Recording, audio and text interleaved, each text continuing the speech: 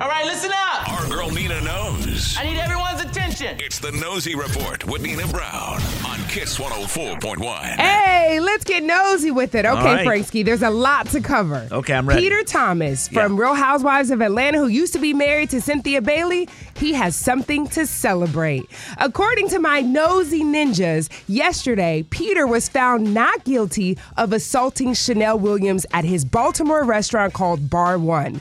Now, let me explain it to you.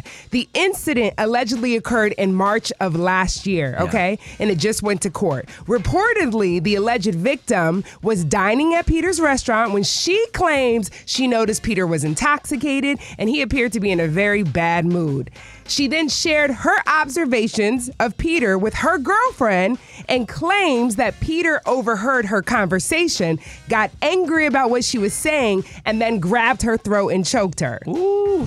Crazy, I know. However, after listening to all sides, including Chanel Williams and her girlfriend, which is her witness, the court sided with Peter, and after the jury deliberated for less than an hour, he was acquitted of all charges. Wow. Peter Thomas hopped on live with I Am ATLian blogger Michelle Brown, a very good friend of ours. In a nutshell, he explained his version of what happened that did include him putting his hands on her. If somebody come up in your face, this close in your face, and pointing in your face, what are you going to do? You know what I'm saying? And even if she was joking like that, she was way too close in my face, like an inch away from my nose. So I just pushed her back from me. I'm not going to say I'm guilty of something I didn't do. The discrepancy here is that Chanel Williams claims that Peter choked her. Peter said she was all up in his face and he pushed her back, but he did not put his hands around her neck. Peter also explained what sealed the deal for his non-guilty verdict, and that when the witness, Chanel Williams' girlfriend, got on the stand, she gave a very loosey-goosey testimony. How long did he have his hand on his neck? She said, around 30 seconds to a minute. When I got up there, I said, let's close our eyes and just imagine 1, 2, 3, 4, 5, aggressively. But we all testified that the whole lounge area was packed. You think in my bar, I am going to be choking somebody out? That part makes a lot of sense to me.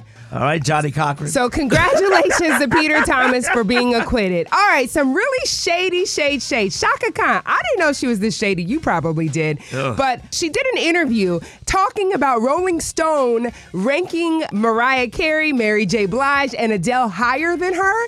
And she calls the editors of the Rolling Stone the children of Helen Keller for their bad rankings. I need hearing aids. These must be the children of Helen Keller. But not only that, Franksky, she went on to shade Mariah Carey. That must be payola or some shit like that.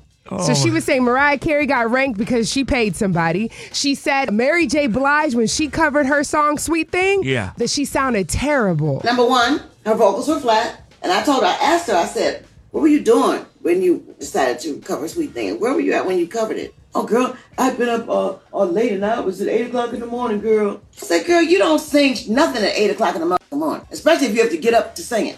If you'd have been up all night smoking crack or something, I don't know, might have been different, a whole different day. But you don't get up at 8 o'clock in the morning to sing, girl. Chaka Khan firing shots, boom, boom, boom, for everybody. Mary J. Blige, Mariah Carey, Adele, the whole staff at Rolling Stones. Don't mess with Auntie Chaka, okay? Yeah.